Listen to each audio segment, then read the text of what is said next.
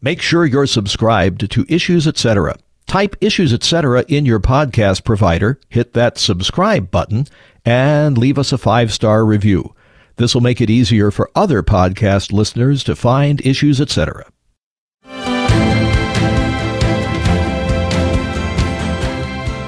We are on the side of science. We want to have the full and complete and honest and forthright description of prenatal human beings to be the one that gets out there. We want to call out the gaslighting, anti-science, dishonest approach. For liberal democracy to work, it requires self-government. And for people to be self-governed, they have to have virtue. And virtue in a kind of a classical tradition and understood even at our founding, the source of virtue was found in religion. But when we open our eyes in death, we will see Jesus. And on that face is a smile, not a scowl. When we close our eyes in death, we will open them and our ears will be filled with the hymns of the angels. A lot of Christians talk about worship as us serving God, but the Lutheran emphasis is that God serves us through His Word, through the sacrament. This is Will from Michigan, and I'm a Lutheran high school teacher and football coach. And I love beginning my day listening to Issues Etc. All right, guys, let's go. My home state of Texas has done a first post-Roe law to be enacted to actually go into force that attempts to protect the unborn. Not all the unborn, because we have to be incremental about these things, but a gestational limit law that says if there's a heartbeat, there's no abortion. How has it worked so far? The critics of this law warned that women would die. Well, the real question is, how many babies have been allowed to live? Greetings and welcome back to Issues Etc. I'm Todd Wilken. Thanks for tuning us in live on this Wednesday afternoon, the 16th of November. Dr. Michael New joins us in just a moment from the Charlotte Lozier Institute to talk about the impact of the Texas Heartbeat Law. Then we'll begin a series on the opponents of Jesus. We'll begin with the Pharisees and find out who they were and why they opposed Jesus. Dr. Curtis Kesey, New Testament editor of the Concordia Commentary series, will join us for that series. Dr. Michael New is visiting assistant professor of social research and political science at the Catholic University of America. He's associate scholar at the Charlotte Lozier Institute, Page Comstock Cunningham Fellow with Americans United for Life. He's a columnist for National Review Online and author of an essay titled Texas Gain, The Life-Saving Impact of the Texas Heartbeat Act. Dr. New, welcome back. Thanks for having me. Much appreciated. What did the 2021 Texas Heartbeat Act do? Texas Heartbeat Act was a bill that protected preborn children after a fetal heartbeat could be detected. That's typically after around 6 weeks of gestation. This was very important. This is the first time since Roe v. Wade that a pro-life law that protected the preborn pre-viability was protected and upheld and actually went into effect. Give us a history of the Texas Heartbeat Act and its precursors there in that state. Sure, that passing the Heartbeat Act has been kind of a long-time priority for pro-life members of the Texas state legislature, that there were efforts in both 2013 and 2019 to pass a Heartbeat Act, but unfortunately, neither of those efforts were successful. But in 2021, they did succeed. On April 19th, 2021, Greg Abbott did go ahead and sign a Heartbeat Act into effect. That Heartbeat Act took effect on September 1st, 2021. What legal challenges has the Texas Heartbeat Act withstood so far? The Texas Heartbeat Act has withstood several legal challenges. It has a very unique design, which essentially enables kind of private actors to enforce the law. And that's really made it durable to a lot of legal challenges. It's been challenged by groups supporting legal abortion, facilities that perform abortions, and even the U.S. Department of Justice challenged the law in court, and it was upheld and allowed to take effect on September 1st. You say that comparing abortion averages from the 5 months after the enforcement of the law to the 5 months prior to the enforcement of the law may not be the most accurate method to analyze the impact of this law. What do you mean? Well, basically, abortions don't always take place kind of uniformly throughout the year, which is one thing. Another thing is that when word got out that the law might take effect, a lot of women who might have had abortions in September arranged appointments earlier and had abortions in August. So the best way to compare is to kind of look at the same set of months for previous years. And we really saw that when you look at the months in 2021 and you compare them to months in 2020 and 2019, you see a reduction of about 10,000 abortions in about a 5-month time span. Was there an increase in the number of out-of-state abortions among Texas residents after the enactment of the law? Yes, there was. I mean, several groups, including the Guttmacher Institute and the Society for Family Planning, have kind of tracked out-of-state abortion numbers, and they have found that, many Texas women did obtain abortions in other states. And I mean, laws are important. They do a lot of good, but they're not magical. And pro-life laws at times can be circumvented. And there were Texas women who, again, did obtain abortions in other states. But that said, as we'll talk about later on, we can be very confident that the kind of in-state abortion decline kind of greatly exceeded any kind of out-of-state increase. An analysis ran in the New York Times in March of this year. What did it show, and how was its methodology somewhat flawed? Well, they argued that the in-state decline in Texas was kind of offset by women obtaining abortions in other states and women obtaining chemical abortion pills offline. The data about women getting the abortions in other states, that was kind of self-reported. That was not by abortion facilities. That didn't really come from government agencies. So there's some questions about the reliability of that data.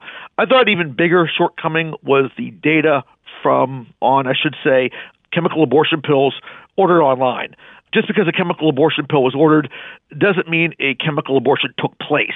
Some women who ordered chemical abortion pills may have changed their mind. Some women may have ordered chemical abortion pills to have them on hand in case they wanted an abortion at a later date. So I thought that was very weak methodologically and didn't really provide a lot of insight about the impact of the Texas Heartbeat Act. How has birth data been used to measure the impact of other pro-life laws? Birth data has been used by other studies. There have been research on a Massachusetts parental involvement law that took effect in 1981 and a Texas pro-life parental involvement law that took effect in 2000. Both those studies found that, months after the parental involvement law took effect, the minor birth rate increased, showing some minor girls, instead of getting abortions, carried pregnancies to term. There have also been analyses of Medicaid programs in Illinois, Texas, and Ohio. In the 1970s, each of these states quit covering elective abortions through their Medicaid program, and shortly after doing so, the birth rate went up amongst women on Medicaid. So that shows, again, that women on Medicaid were a lot more likely to carry pregnancies to term after their state Medicaid program no longer covered elective abortions. What does the available birth data from Texas show?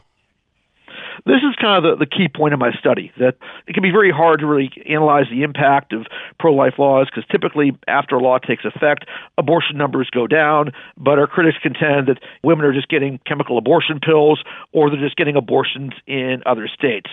What I did, I looked at birth data.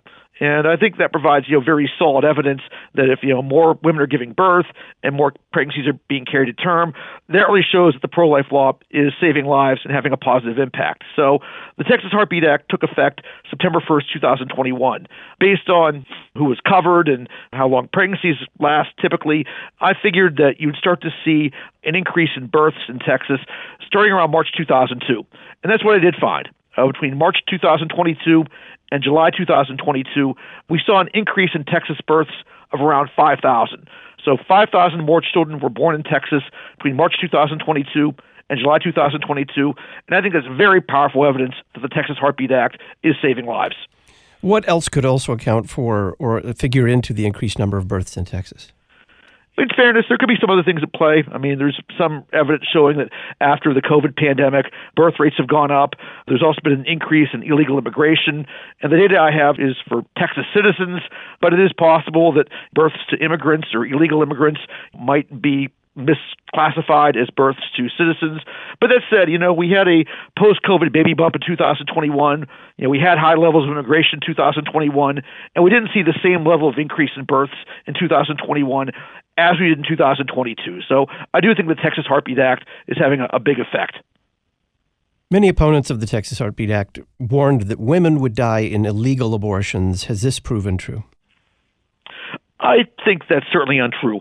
I think if there were evidence of a woman who died in illegal abortion, supporters of legal abortion and their allies in the mainstream media would be shouting this from the rooftops. They aren't. And the reason why they're not is I just don't think there's any evidence that any woman has died because the pro-life laws have been put in place in Texas or any other state. What should pro-life lawmakers in other states know and learn from about the impact of the Texas heartbeat law?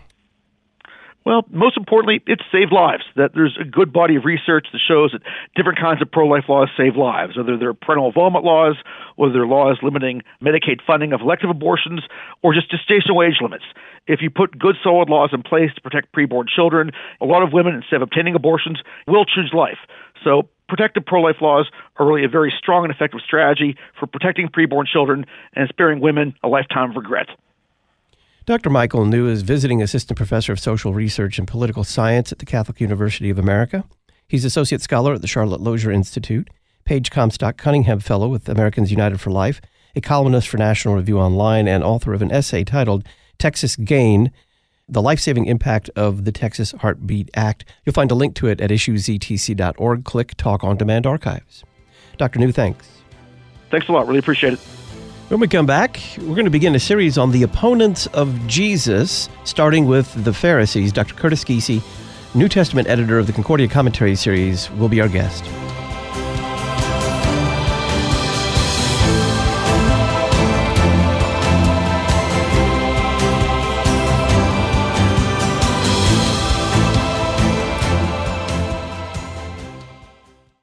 This week on The Word of the Lord Endures Forever, we move farther into Luke's Gospel with Simeon, Anna, and home. Boy Jesus in the temple, Jesus prepares the way. Bear fruits and baptism of Jesus. Join me, Pastor Will Whedon, for The Word of the Lord Endures Forever, your daily 15-minute, verse-by-verse Bible study on demand. Listen at thewordendures.org or your favorite podcast provider. Making Disciples for Life. Across the nation, students are back in school in over 1,800 schools serving children in early childhood through high school. Students are thriving in programs of excellence in a safe, caring Christian environment taught by dedicated teachers. To find a school in your community, visit lcms.org/schools. Connect today for information about a Lutheran school for the children in your family at lcms.org/schools. Defending life from beginning to end. You're listening to Issues, Etc. Is your child struggling at school? Are you thinking about homeschooling? Would you like help knowing what to teach and how to teach it? The Simply Classical curriculum from Memoria Press provides an enriching, step-by-step classical Christian education for students who have autism, learning or behavioral difficulties, ADHD, and more. You'll find everything you need, including daily lesson plans to guide your way. Learn more at simplyclassical.com. Use LPR23 to save on your order. simplyclassical.com. You can help save lives in Southern Illinois by participating in 40 Days for Life, September 28th through November 6th. Vigils will be held outside abortion facilities at Granite City, Carbondale, and Fairview Heights, Illinois. For information on Granite City, visit 40daysgc.com. To learn more about Carbondale and Fairview Heights, go to coalitionforlife.com. You can protect mothers and children by joining the worldwide effort of 40 Days for Life, September 28th through November 6th.